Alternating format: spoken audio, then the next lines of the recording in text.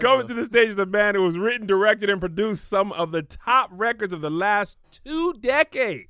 He's a multi-Grammy Award winner, CEO of My Block Inc., instrumentalist, and pastor. Chart-topping hit spans multiple genres, and he's one of the most sought-after producers of our time. And ladies and gentlemen, coming to the stage, Warryn Campbell, a.k.a. to me, Pastor Baby Dove. Welcome him to the Coming to the Stage place. He is my pastor. You're welcome. Of the California Worship Center. Yes, sir. The first pastor I ever had that understood that I might not be there on Sunday. I got that show out of town. I don't even know what his face looks like anymore. I was on tour for many a year. So let's go back, all the way back. Genesis chapter 1, verse 1 says, in the beginning, God created the heavens and the earth. Yeah. So let's start with Warryn Campbell Jr. It's the 70s. The second? I'm the second. Come on. Yeah, my dad, he don't like You don't like no juniors? He said, junior's country. You're the second. I said, okay. So your son is the third. He's the third, yeah. That's Wozy. Wozy. W-O-Z-Y. So tell me what it was like to grow up in L.A. in the 70s. Was it true you were born in a church? No. Now, I don't know what it's like to grow up in the 70s because I was, born in 75. Okay. So you were really an 80s baby. Yeah. By the time I realized what red and green was, it was 82. 81 or something like that. So you grew up on 52nd in Normandy. 52nd in Normandy. So I was the first baby born in my church. Ah, okay. But you weren't physically born in the church. No, I wasn't on the second because that would have to be the second pew, not right. the first.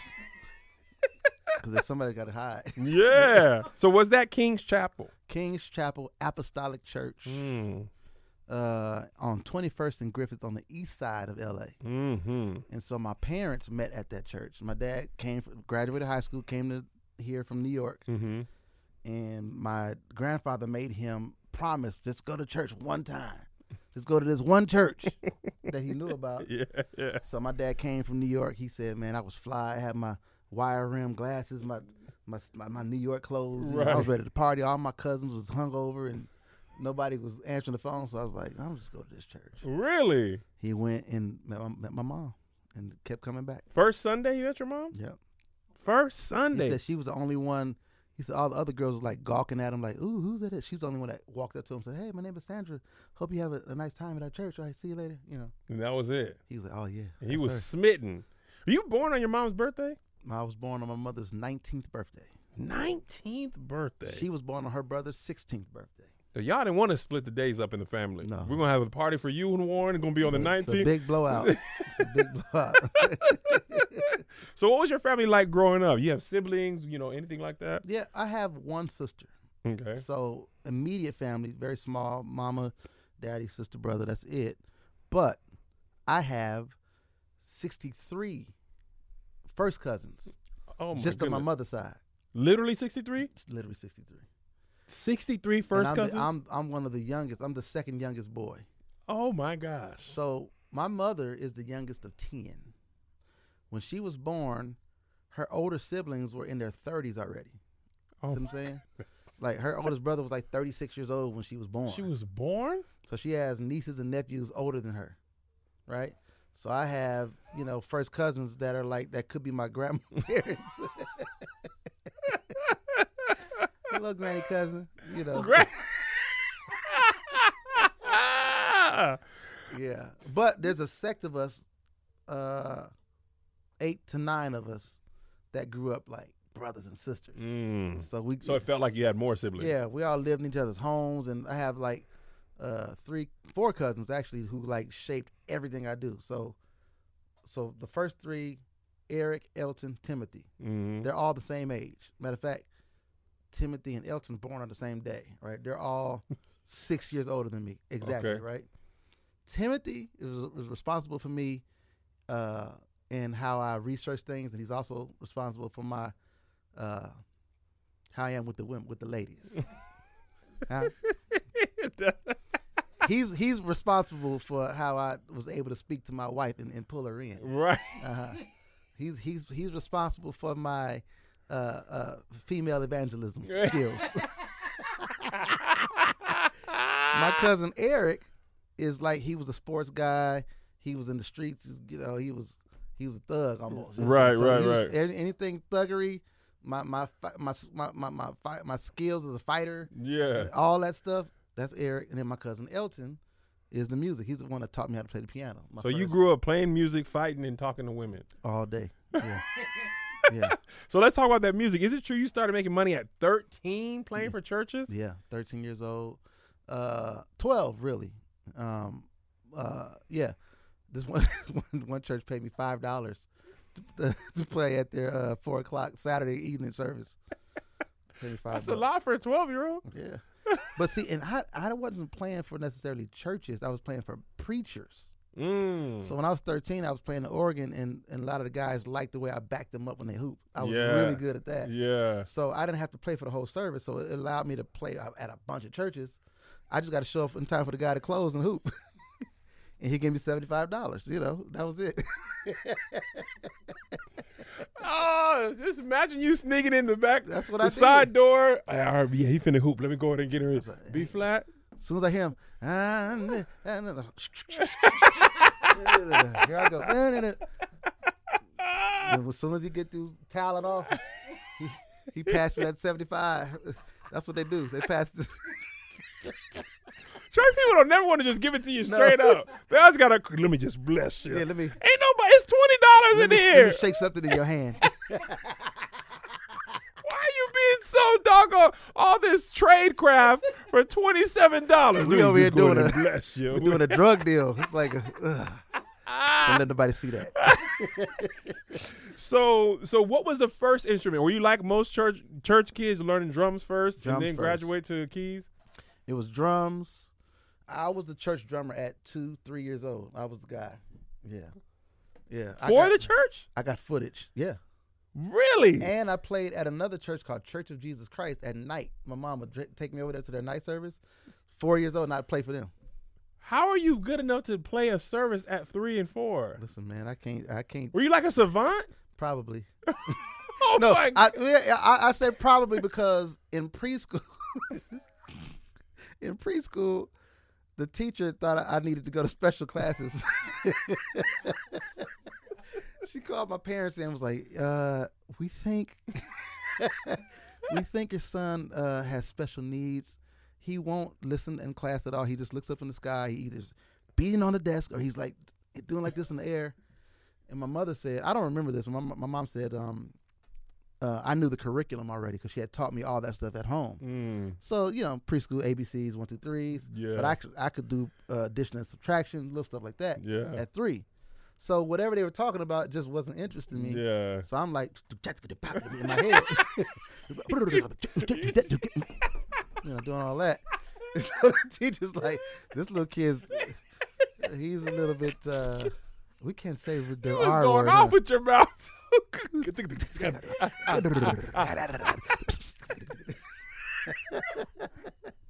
So she calls my parents in. My mom goes, no, he knows the curriculum. Warryn, she said, now ask some questions. You answer her. And she asked me all the questions. And she said, oh, my God. What he's doing is he's playing the drums. He's a drummer. There happened to be a drum set in the corner in the little cafeteria. Yeah. He said, go play the drums. I said, I can play? Yeah. I went and played the drums, started wearing the drum. The teacher starts crying. Really? And gives my parents money for drum lessons for me. Wow. Yeah. So how many instruments do you play? Because I've seen you at least play bass, keys, drums, and guitar. That's just what I've seen you play on Instagram. It's I started on drums. At 6, I started playing bass. Then at 9, I went to keys because my dad bought me a little Casio joint, and and I thought that when he bought me that Casio, I thought I had a whole studio basically. Like, this is it right here, so you can see. That's the Casio. Wow. I'm 11 right there. Oh, you gotta send me this picture. You playing with one on the left and one on the right. Listen, my godmother, who was the lead singer of the Honeycomb, they had a song called "Gonna Put It in the Walnuts." I sampled that song for Mary Mary's song "Heaven." This is my God. So the church that I was born in, it was her father's church. Yeah. So they were secular singers. Her and her sister, they sung. You ever seen that documentary 20 Feet from Stardom. Yep. So she's in it, and her sister, Darlene Love, is the main character. And I remember that. I was born in their father's church. Wow. So you was 20 feet from stardom. Yeah, I was always 20 feet. Right away, they were the fourth pew, about 20 feet. Wow. Marquita, make sure I get this picture to you, because he was right here as a baby Warryn. Yeah. He wasn't a big Warryn. He's just a baby dove. You just a baby dove. I just sent it to you. All and right. so, yeah, because of them, everybody was at our church. Our church music department was crazy. It was my family, and the pastor's family was like the musicians and the choir. There was like Dionne Warwick, Elder Barge. All these people would just be at our church all the time. Like, really? Yeah. So did that like continue to like to nurture that fire that you already had? Because they would call our choir to sing on records, Tina Turner and people like that. And then they needed some kids. We'd be the kids in the studio singing. Wow. So I spent my life in the studio. So what did you want to do when you were young? Because you've done a lot of stuff, now. But as a kid, what were your aspirations? I wanted to be a producer. Oh, so you're doing exactly what you wanted to do. Yeah. Listen, there was a sign on my door that said Cinnamon Productions. As a kid? I don't know why. I love music and I love cinnamon flavored things. Warryn Campbell, Cinnamon Crunch. Actually, probably we couldn't afford a Cinnamon Toast Crunch, but we did make cinnamon toast. In the oven? In the oven. Oh, everybody did that. With a little bread, with a little butter on there. That was good eating. Oh, man, that's a ribeye. Cinnamon toast. Oh, my God. Okay, so boom, you're in high school now. Are you thinking of pursuing music full time after graduation, or what's going through your mind? So in high school and before high school, I was in a group called the Souls of Zion. It was me and my little sister. Me and my sister were already singing at a bunch of little churches. We had a little. Remember, you had your tracks on your cassette tapes. Yep. We would sing BB and CC songs everywhere, right? So we were known as Little BB and CC. And then we met these two other kids named David and Dewan, and we became a group called the Souls of Zion. We sung around town, opened up for Commission and Vanessa Bell and Yolanda Adams and Daryl Cole. Anybody that was coming in town, we were there opening up. We did like big gigs, Wilshire Ebell, We was at the Wilshire Ebell when I was 12, doing steps and everything with tuxedos on. And so by the time I got to high school, there's a guy, his name was Ed. He was singing in this group, and they had just recorded for Word Records and Epic Records. They needed a keyboard player. So I'm 10th, 11th grade, and they hired me as their keyboard player, and they brought me on in the group. They were called New Vision. And I was part of that second album and co-produced and wrote some stuff on the album. And that's where it really started for me in 11th grade. So I started really, Man, you've been focused for a long time. Oh, man, yeah. I heard that you missed the last 90 days of high school. But who told you that? How'd you get that? Marquita Bradley gonna do her research. Where'd you get that from? Marquita Bradley figures it out. That's 100% true. We get at least one of these in an interview. Like, how you did that there? You missed the last 90 days but still graduated? Yeah. How? It's going to make me look like such a terrible person. But here goes. So I was in that group. We're recording the album. The producers, my mentor's name is Jerry Peters. Jerry's, look him up, legend in this game. So I wanted to be there. The studio was, I went to Hamilton High School. The studio was called Winsonic. It was right by the Beverly Center, which was only like 7 minutes from my school. So there was a girl that worked in the office that liked me. She was 27. I'm 17. It's one of them church girls. When you're 17 and you play the organ. Oh, man. Every might church as well be mother. LeBron James. Yeah. You like, I got so many, come on Tuesday and get this sweet potato pie from just come around the back door. I done did so many of those. So this girl worked in the office. She said, listen, if you just get an A on every final and don't do nothing else for the whole school year, you still gonna get a C in the class. I was like, really? She said, listen, I'll change your schedule for you. You don't have a first period. Just come for second period. I'll give you the key to the faculty parking lot and just come second period. They take roll. That's homeroom. They take the roll for the whole school. And you can just leave. I was like, thank you. So I did that. I would come for second period, and I was driving. So Yeah. I would go to the studio every day, and then. So you checked in at high school and then went to work. Yeah, I clocked in at school, went to work up the street at the studio.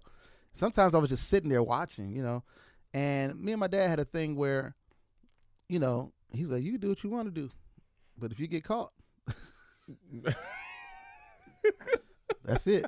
So I remember I graduated. Now, what I did was to graduate, I had to get an A. I was not the most studious person, okay? It's a music school, so any of the music classes, I'm going to get an A. Fine. American literature, I fudged that because I was like, our presentation, we'll just do a performance. So you just made something music. Yeah, and I got an A on that. Problem was economics and Spanish too. So I had to cheat on those. So economics, Paula Patton was in my class. Really? Definitely cheated off her paper. No way. It was multiple choice. I was like, hey, see, I was doing that. Got an A on that. Spanish was a little different. I had to get a little gangster. So it was me and this dude named Jamar. We punked the Mexican kid in the class. Because first of all, you're Mexican, okay? You're taking Spanish classes. You're already cheating, right? So you're gonna give us these answers. Otherwise, after this, you're gonna have to see me. So this is what you're going to do. If it's A, you hold your finger up 1. B, C, 3. If you got to erase, rub like this on your desk. And we got A's on that final. He punked the Mexican kid into teaching him Spanish? Why is he in Spanish class? That's like taking English. I can speak it already. What are you talking about? So after you graduate, you connect with DJ Quick, and you said he gave you your star. Is that true? Yeah. So I had a friend named DJ Rogers Jr. He's a real junior. Okay, not the second. Not the second. His dad was he just passed away last year. Big, soul singer in the 70s. He had that song, Say Yeah, Yeah. Mm-hmm. That little man, Big Sean Yeah. So DJ knows everybody. Mm-hmm. His dad is famous, and plus DJ's a writer and singer. Grad night, I graduate. He calls me, says, "Hey, I got this song I want to do. I want to come to the house." So I did a beat for him. I did the song. He was like, "Man, we should get DJ Quick to do the drums." I was like, "DJ Quick? You know DJ Quick?" He was like, "Yeah, that's like my brother." And I believed him because he had a DJ Quick tour jacket. He would wear it all the time. I just thought he stole it. I don't know how I got it. But we drove way out. It was like an hour drive. We drove to Quick's house. Me and Quick hit it off. I'm at the time 17. Quick is like 23. And he became my mentor. And he was working on his third album, Safe and Sound. I played on that album, a lot of that stuff. And he he had this drum machine. Now, if you know anything about producers in the 80s and 90s, especially hip hop, it was all about your sounds. Mm-hmm. People like you can distinguish Jermaine Dupri from Dr. Dre from DJ Premier by their drum sounds, right? Because they would go and dig in the crates and get their sounds. So I didn't know anything about that. I just watched him. And then I waited till he went to the bathroom one day, and I went and started hitting the buttons on his drum machine. Like, oh, what is this? I wrote down what it was. It was a Akai MPC 62, Akai MPC 60. So I went and looked in the recycler paper, found one for used for sale, bought it, came back, said, "Hey man, I bought a drum machine like yours." He said, "What?" He had an angry face. I thought, man, I messed up. Wait a minute. He walked out the room. I'm sitting there for a while going like, oh shoot, like he's upset that I bought a drum machine. But he wasn't. He just was like shocked that I did that because nobody else in the crew was like interested in that. He came back with a anvil metal briefcase, and he opened it up. It was floppy disks in there of all his music, all his beats, all his sounds. Oh snap! He gave it to me. He said, "Take this home, get some box of floppy disks, copy all this, and bring it back. I'm gonna show you how to work it." So you took the initiative, and he saw that and was like, "Oh, you want to do this? Let me lace you with floppy disks." So that whole first Mary Mary album is all DJ Quick sounds. What? 100% sounds that he gave me. He said, "Man, take the sounds. You're not gonna use them the way I use them. You're gonna create your own thing." And like, mind you, a lot of people have done that. If you listen to 50 Cent in the club, Mm-hmm. dun, dun, those are DJ Quick sounds that he gave to Dre. You know what I'm saying? Like, This is why I love talking to musicians. You just learn so many things that you would have never known otherwise. Wow. I did not know that. I love that Mary Mary first album. I love all their albums, but the first one was, we'll get to that. So where did the nickname Baby Dub come from? again, DJ Quick. Really? He named me. They were calling me Boy Wonder at first. Matter of fact, my first drum machine that I told you about, there's a sticker on there that says Boy Wonder. There's a guy named Big Jake that used to hang with Quick. He started calling me Boy Wonder. It was everybody's Boy Wonder. That was the name. Mm-hmm. Jake gets gunned down in Atlanta at a Jermaine Dupri party by some guy they were arguing with Puffy about something, and he got in the middle and they killed him. I just didn't like, after he passed away, I was like, man, You didn't want to yeah, go with it that was no weird more? that they called me that. And then one day, they would call me Baby Warryn too. Mm-hmm. Like, everybody called me Baby Warryn because I'm the second. And then one day, he just started calling me Baby Dub out the blue. We calling you Baby Dub from now on. I was like, I like that. And it stuck, man. I've been Baby Dub ever since. And you said Baby Dub on the Mary Mary song. Oh, yeah. Baby Dub, Mary Mary, Mary Mary. Hey, Baby Dub.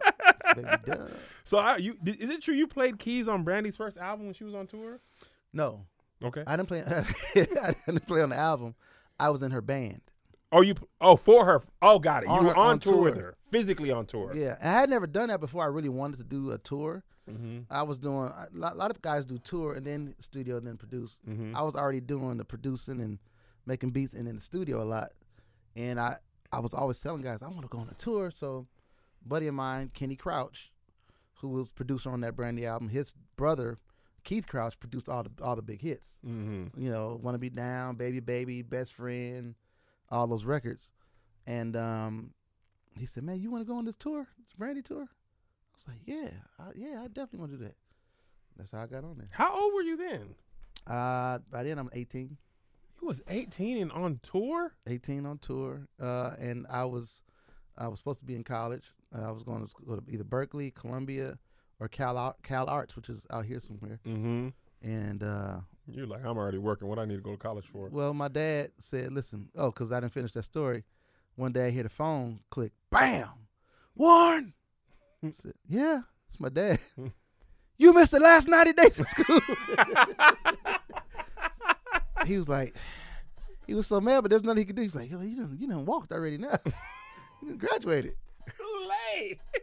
Way too late for to be mad. So he said, you can either play around and fool around like you did in high school, or you can take this job because you're going to go to college to learn how to do what they're going to pay you to do. So you might as well.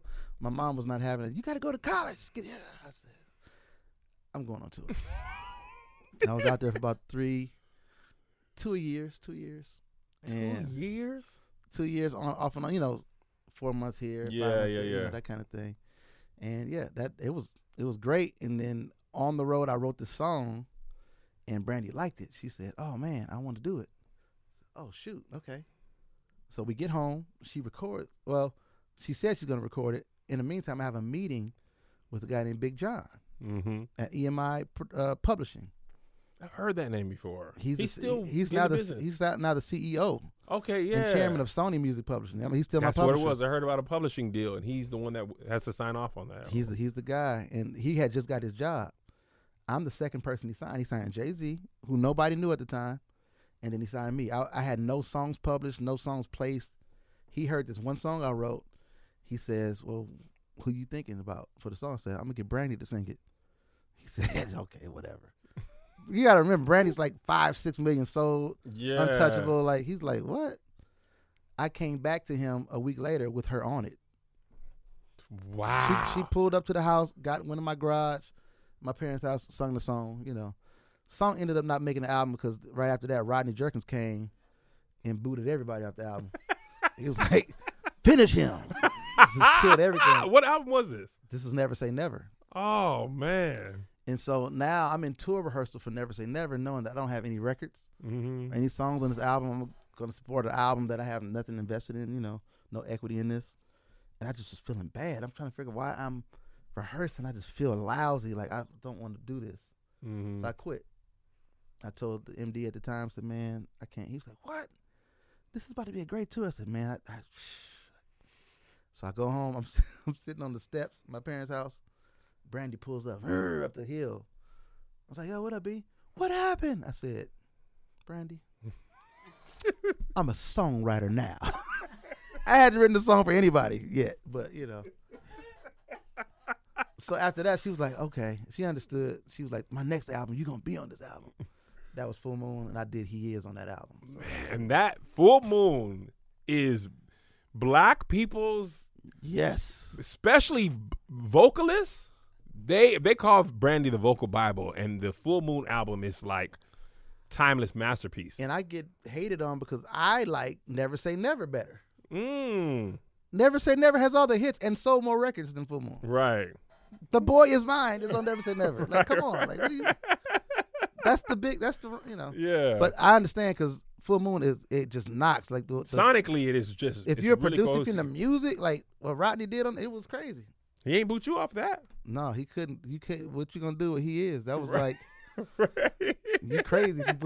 Because if you don't take this song, guess where it's going? Right. It's going to Beyonce. Right. And it's over. Cancel Christmas for everybody. If Beyonce sings, He Is. I'm just saying. So I don't know if many people know this. I knew this because I went to the church. I went down to the California worships. You end up working with Death Row in the late 90s. And you work on Tupac's All Eyes on Me? Yeah. How do you went down to the Death Row? So with Quick again. Quick was being managed at the time when he was working on that album by Suge. That was his manager. So Suge, Death Row starts really cracking. The Snoop album had just came out. Chronic was already out. And he's like, yo, Suge is managing me. They got a studio in Tarzana called Can-Am. We're going to just start working up there. So we packed up everything and started working at Can-Am. But then all those people will be around. Pac is in jail at the time. So we were doing Murder Was a Case, Snoop's album. And so I got to work on that a little bit, meeting Daz and Snoop and all the guys. Everybody was so like inspiring to me. Everybody was just so musical. You know, it was a great environment for me because it was just like being around dudes that I grew up with on the block. Yeah, you know? yeah. There would be reporters that came, like somebody's following Suge from like say like a magazine or whatever, and they would report like in their article, you know, the environment is toxic and violent. We slap boxing and stuff. We like, you know what I'm saying? We're like kids off the block horse playing all day long. When Pac was there, we had a thing called the sleeper hold game. So like there's one studio, a long hallway, a kitchen, and another studio in the back. You could be walking down the hallway and somebody jump out and put you in sleeper hold. They put you to sleep and y'all was playing? Yeah, they take pictures like Polaroids and put them up all over the. When you wake up, it's like there's pictures of you everywhere. I never got put to sleep. Pac's bodyguard, they called him Bogart. He got put to sleep one day, and like nobody wanted to be there when he woke up. Y'all weren't just playing. Y'all were really putting people to sleep. Yeah, but to us, it was so fun. Like it's like in the hood, we used to put people to sleep. We used to make people faint. Yeah. Get against the wall. Like, make them get on your knees and like pant. Yeah. Then get against the wall with press your chest and see if you pass out. And it would make them pass out. That, you know, it's stuff you do as a kid because you don't have enough toys. I don't know why we did that. We also just rode bikes and you don't play basketball. Y'all was like violence. I wonder if I could put you to sleep and almost kill you, and then now you'll fade. Y'all didn't play tag or hide and go seek? No, let's mess with your brain. Not enough oxygen. That'll be funny. We found a weed whacker, and took it to a cat in the alley one day. Let's see what the cat'll do. Stuff like that. It's you watched Boys in the Hood. You want to see a dead body? Man, that was us. I'm glad you found music. So your first major record was Dru Hill's "How Deep Is Your Love for Me"? That was my first number one. Before, well, you know what? Yeah, because I was going to say Shanice, but I think Shanice is after. Mm-hmm. And you a producer and songwriter on How Deep? I didn't know this until I read it.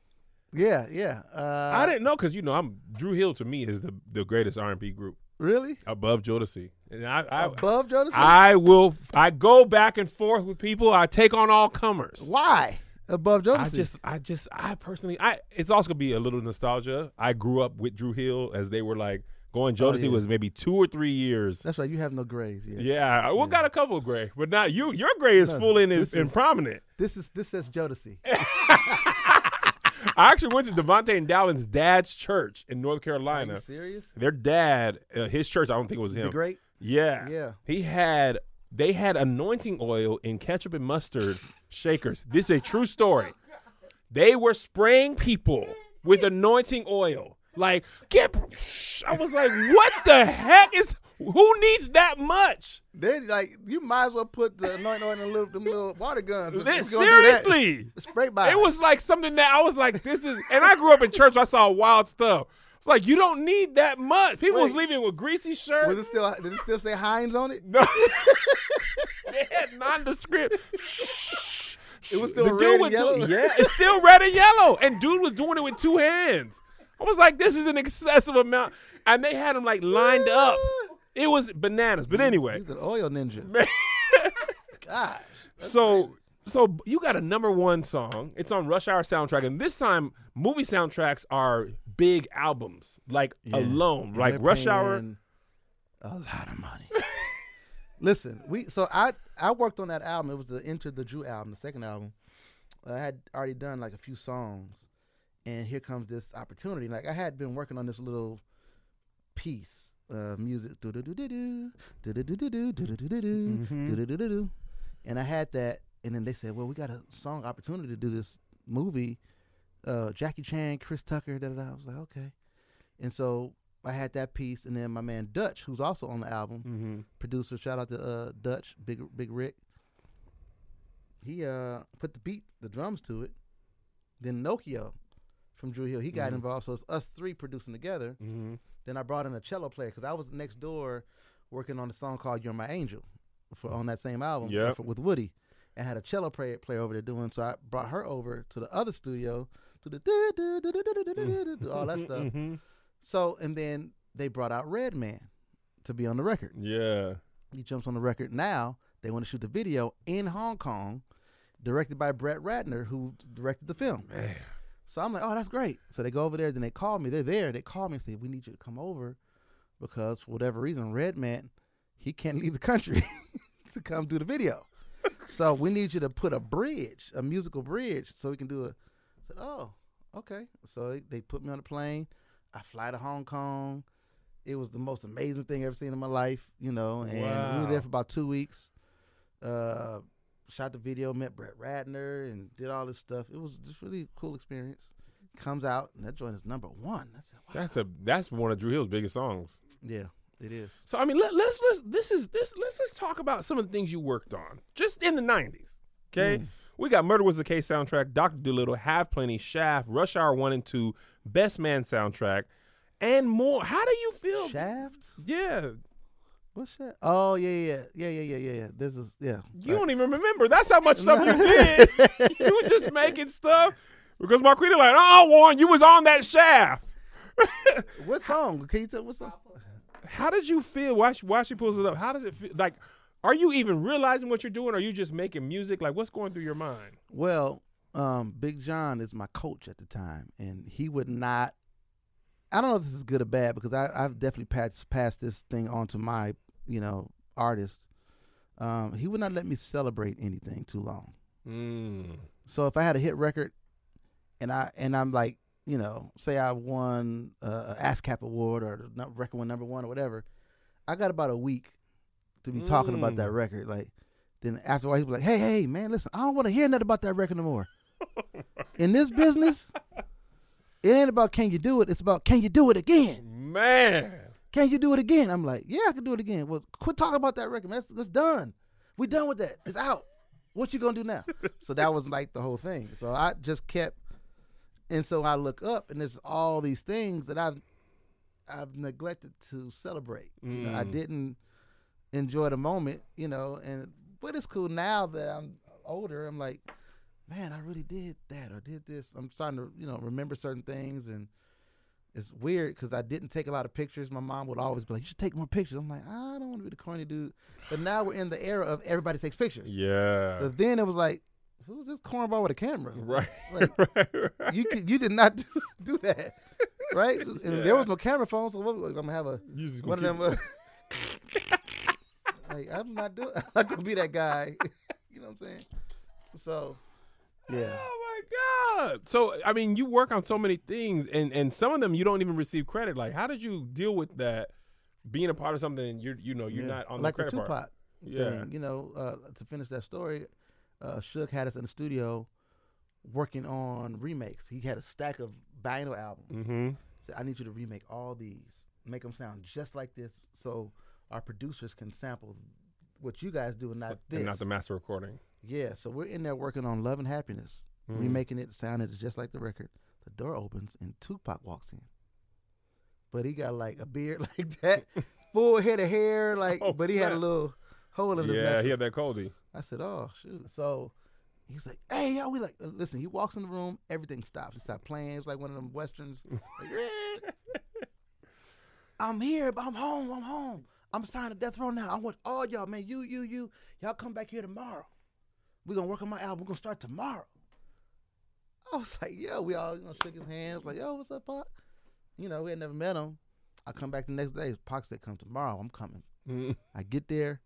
He pulls up in a brand new Rolls Royce, head shaved, Death Row chain, Rolex. He looks like, what? That was just saw you last night. You look homeless.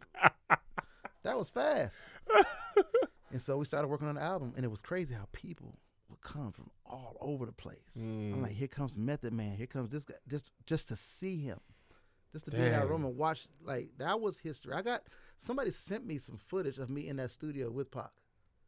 And Charlie Wilson is there. And some other people. It was a crazy time. So were you ever, like, not intimidated, but were you ever, like, like, dang, like, this is crazy. I'm in the studio with this person, that person, but you got to remain cool, or you just it didn't bother you? At the time, I think I was too young or stupid to even realize that history was being made. Mm-hmm. Most people, I think, that are involved in things that will go on to become history, they seldom know that they're in it during the time. Like what you're doing right now, this is history.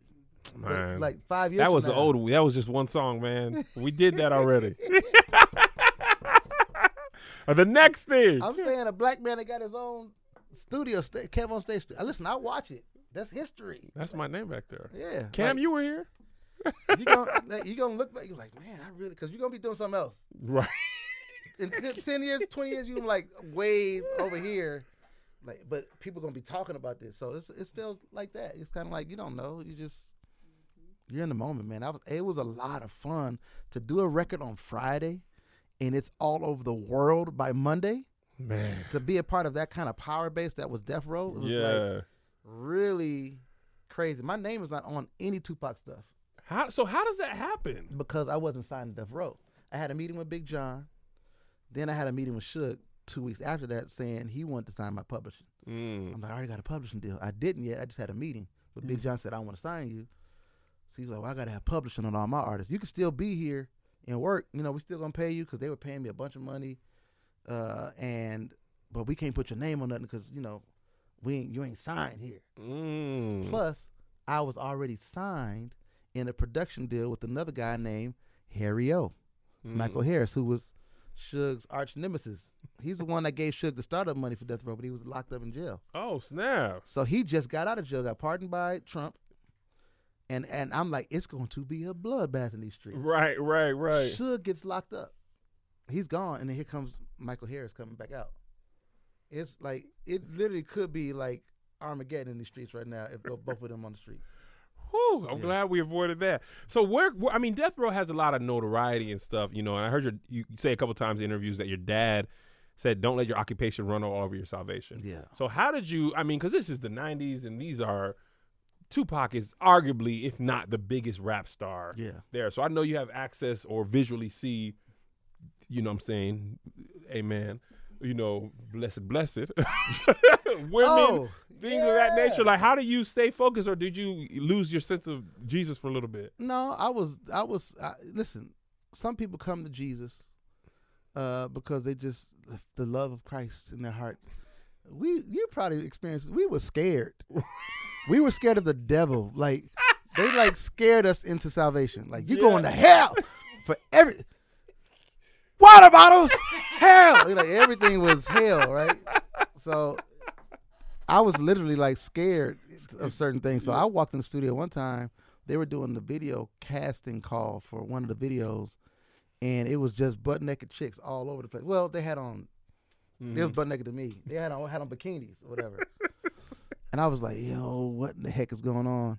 And so they're doing the casting for the video, but they're at the studio. I'm like, they're everywhere. Maybe an hour went by, and next thing you know, it was a bunch of chicks in this room, stuff going on. So it started being weird. I was like, ooh, I gotta get out of here. I got nervous. I was like, ooh. Normally, you know, I love women, but some stuff I just ain't gonna do. Like we on the tour with Brandy, some of the dancers had girls on the bus. And so we get on the bus and we open up, you know, have the bunk area. It just looked like steam. I just seen a bunch of girls. They was in there dancing because they're dancers. Right. They was in there dancing. I was like, oh, there was so many girls in there. I was like, oh, I got to get out of here. Because I'm not going to do this. I'll do some stuff, but I can't do this. It looked like hell. That's what it looked like. So it's 1999. You win your first Grammy for your work on Yolanda Adams' album Mountain High Valley Low. What was that? What was that like? That was great to see it because it was her first Grammy too, and I caught her in the hallway. I mean, it's the Staples Center. So when you go up, I don't know what you call that area where the food stuff is. She was just crying. I was like, that was so huge to be a part of that. Yeah. And I went on to work for the label. I was working for Elektra Records as a vice president then. And so that was like, you know, huge to me. You know what I'm saying? To be involved. And I had just signed Mary Mary at the time, so they wrote 2 of those songs and singing background on it. You know, so I didn't even know that. Yeah. So that was huge for me. So yeah, might as well talk about Mary Mary. How did you come up with the idea to get that group and the name? What was the genesis? The genesis was the Wilshire Ebell Theater, 1995, December 9th. Oh man.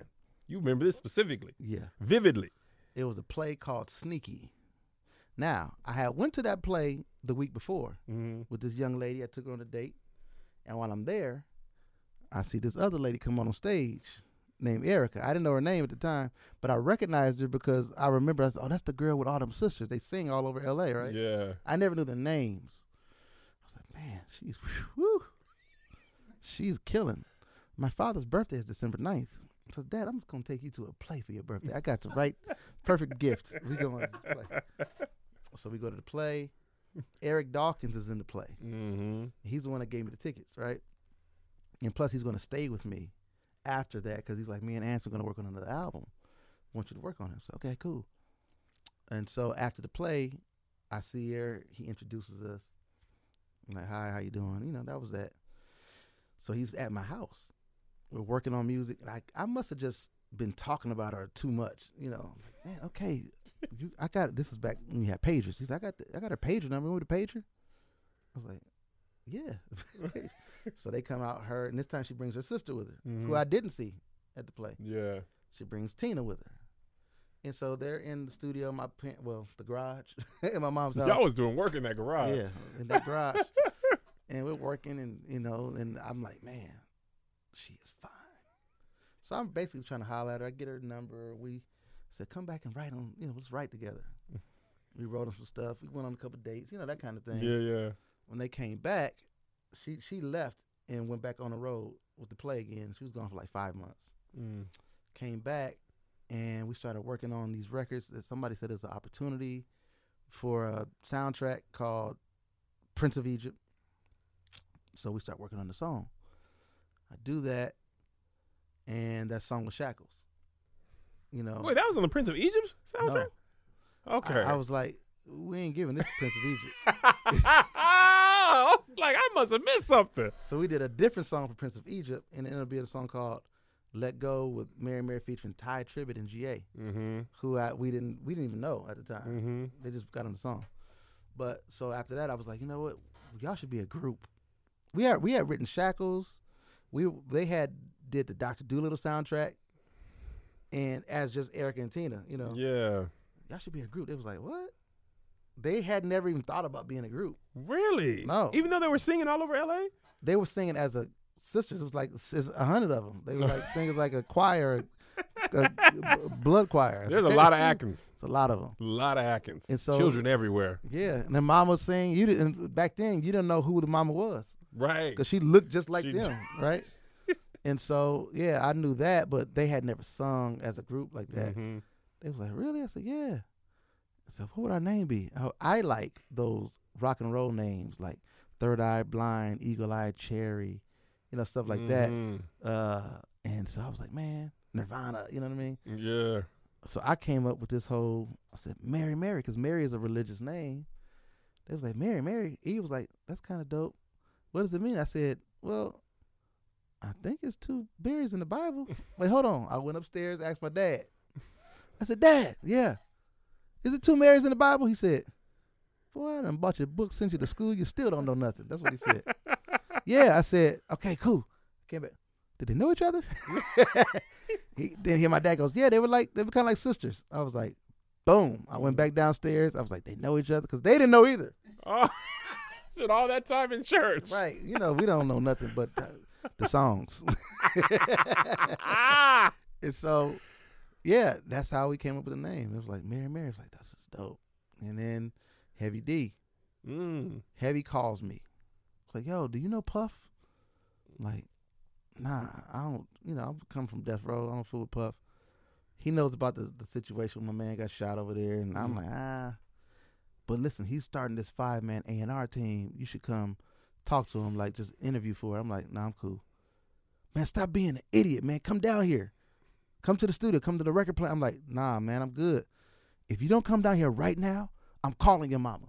It's like, my mama? All right, I'm coming. I'm coming down there. So I go down there, and I have some tapes with me. I got Mary Shackles. I got some Drew Hill stuff that we were just working on. And I just knew it. Like, he walked in the room, extra arrogant, Puff. He didn't even look at me. He was like, yeah, what you do? I got a chip on my shoulder because I don't like him. I don't even know him. I don't like him. I'm death row. You know what I'm saying? I'm death row. So I'm like, what you mean what I do? I do what you do. I make records. I just like that. Really? Like, you said just like that? Yeah. He was like, well, play me something then. I'm like, put it in. He starts jumping up and down on the couch like, yo, I'm playing Shackles. Oh, yo. Well, yo, who's that? I was like, it's my group. He was like, yo, I'm working on a Bad Boy gospel album. I said, well, I got a gospel group. I want to sign him. I'm like, all right. And so all of a sudden he started being cool. Right. He turned into Cool Puff. I was like, nah, I like this guy. And we started negotiating to sign, Mary, who they didn't, they weren't signed to me yet. They were in the middle of signing to my production company called Naira Entertainment, my name backwards at the time. I saw Oprah do it, so I wanted to try it. Yeah, didn't last very long. So we started negotiating that deal. We ended up not doing it. My manager at the time said, yo, we can get a bidding war. If Puff wants it, this is the J-Lo and Puff. Yeah, he was hot. He was like, if he wants it, sight unseen, just because he wants it, every other label's going to want that. I was like, are you sure? I was on jets flying everywhere to see this chairman and that chairman. They all wanted it. Never even seen it. I didn't even have pictures of them yet. Really? Just playing this one song, Shackles, for everybody, that they were losing it. I said, wow. So, we ended up doing an unprecedented deal over at Columbia. Yeah. Production deal, and that's how that. So, Shackles, was that because of like the freedom of the Prince of Egypt movie? That's what we're thinking about. And then y'all just was like, too good for you. Yes. Because it makes more sense fitting with the Prince of Egypt now, the Shackles part, free and all that stuff. Yep, that's why we wrote it. Take the shack. Matter of fact, it was something different. I was up like 2 days working on this thing. And at the time, my parents, I had built a studio in my parents' garage. We were in a different house, but still in the garage. And so the music was up loud, and they're writing. I was like, I got to take a shower. I'm like Eric and Tina just got there, and I stink. So I'm going to the shower. But, when you're playing music through the walls, it sounds different than, Yeah. So I had one thing going that they were writing to, but by the time I get in the shower, the bass line sounds like do-do-do. But that's not what it was. It just sounds like that through the wall. And I can hear it in the shower. I'm like, splash, take the shackles off my feet. So I start singing it in the shower. Really? I just want to pray, just take the shackles. I was just clowning, like, I was like, yo, this is dope. I just kept singing it. So I get out the shower, I run back in the studio. I was like, yo, listen. I stopped it. I played the bass line that I was hearing as opposed to what was there. Do. And I said, take the shackles off. They was like, yo, that's dope. And they wrote the verses. That's what happened. And we're not giving this to the Prince of Egypt. We're just going to the Prince of Peace. So obviously everybody in the world knows. I want to say, just as a child who grew up in gospel, Shackles is to me the bridge into what I call new gospel. Right? It was like gospel has, I'll just say, like a bad reputation for getting stuck in, like, for being late to the party. And stays way longer. Yes. The party is, the people who are home are tired. This is the 30-year party. Why are you still here? This is like 30 years. So Mary comes out, and I remember I was in high school at this time, and I'm like, because it had been a minute since I had been excited about a gospel song, right? Shackles come out, and I'm like, okay, finally something that I want to listen to on my way to school in my homie's car. And I knew it was big because people who weren't even saved or trying to be saved were playing that song. Really? I remember the church people got mad. They playing Shackles down in the club. I don't think they even said Jesus. But I want to know from your point of view, how big was that song for y'all? Because it was a massive smash hit, transformative song. But for you, what was that like for you and for the group? I think, you don't realize how big a song is until you get responses back. And the fact that we don't have and haven't had in over 30 years gospel radio in LA. Right. Like when I was a kid, we had a station, KMAX 107.1 every day, but somewhere around 89, 90, shut it down. So we don't have it no more. So we don't know the impact, right, like that, right? But once I was on, we had a station called 92.3 The Beat. And I'm driving, and they're playing the song. I was like, they played the song on The Beat? Right. So I called Big John. Big John was like, yo, I sent the song to my man Larry Jackson. If you know Larry Jackson now, Larry Jackson is one of the heads at Apple Music. But then he was a program director at a station in San Francisco, a pop station called KMEL. He plays the record, and everybody loves it, goes crazy. I don't know none of this is happening. Right. Then it trickles down, and it gets to The Beat. They start playing it, and it's everywhere. And then we get this invitation. This one I knew was big. They got invited to open up for U2 in London. I said, U2? Like, huh? And I didn't go, but they sent me they took pictures when they got back. They showed me pictures of it was in an arena. In a stadium. Oh my gosh. 100,000 people, and they rocking. I'm like, that's when I knew this is way bigger. And then they did a show called Top of the Pops over in the UK. That's what all the big artists do. And then fast forward, we at the Lady of Soul. That's when they had the Lady of Soul Awards for Soul Train. We end up going. They asked us to perform. We put this performance together with dancers. We do it, and then they bring Holly Berry out to give them the special award. And I was like, huh? And so that's when I knew. By the time the Grammys came and they won the Grammy, I was like, all right, this is way bigger than I thought. Like, by that time, I was like, yeah, this is. I don't even know what's happening anymore. And now, shoot, that's over 20 years ago. Yeah. Now, Mary is solidified as an iconic gospel group. Probably top 10 gospel groups of all time. You have like the founding people of gospel, but these are like the carry the torch forward gospel artists. What does it feel like to be a part of like something so iconic and not just like in the periphery, like the architect or one of the reasons that even happened? Man, listen, I'm thankful every day. That's the name of the song. You have the album, Thankful too. Yeah. Well, in this business that changes so much, in terms of who they pick that they like, in terms of who they're going to call to produce the record. Yeah. I was, I'm hot. Then all of a sudden I'm just not no more. I'm like, okay, I'm not. you're not calling me no more for anything. Mm-hmm. That's fine. I always got this. I'll put a Mary Mary album out and I'm hot all over again. And so, to be, a part of something like that, that's a huge blessing. To be, Mary Mary could just do an album full of farts and they buy it. I'm like, I don't know what is going on with this group. Because they're great apart. They're amazing apart. Yeah. But as soon as they walk in the same room together, it's like, I don't know what the heck that is. They just did a photo shoot together. I seen it. I'm like, I said, there's something about them together. I don't even know. It just works. Peanut Something butter and about jelly. that.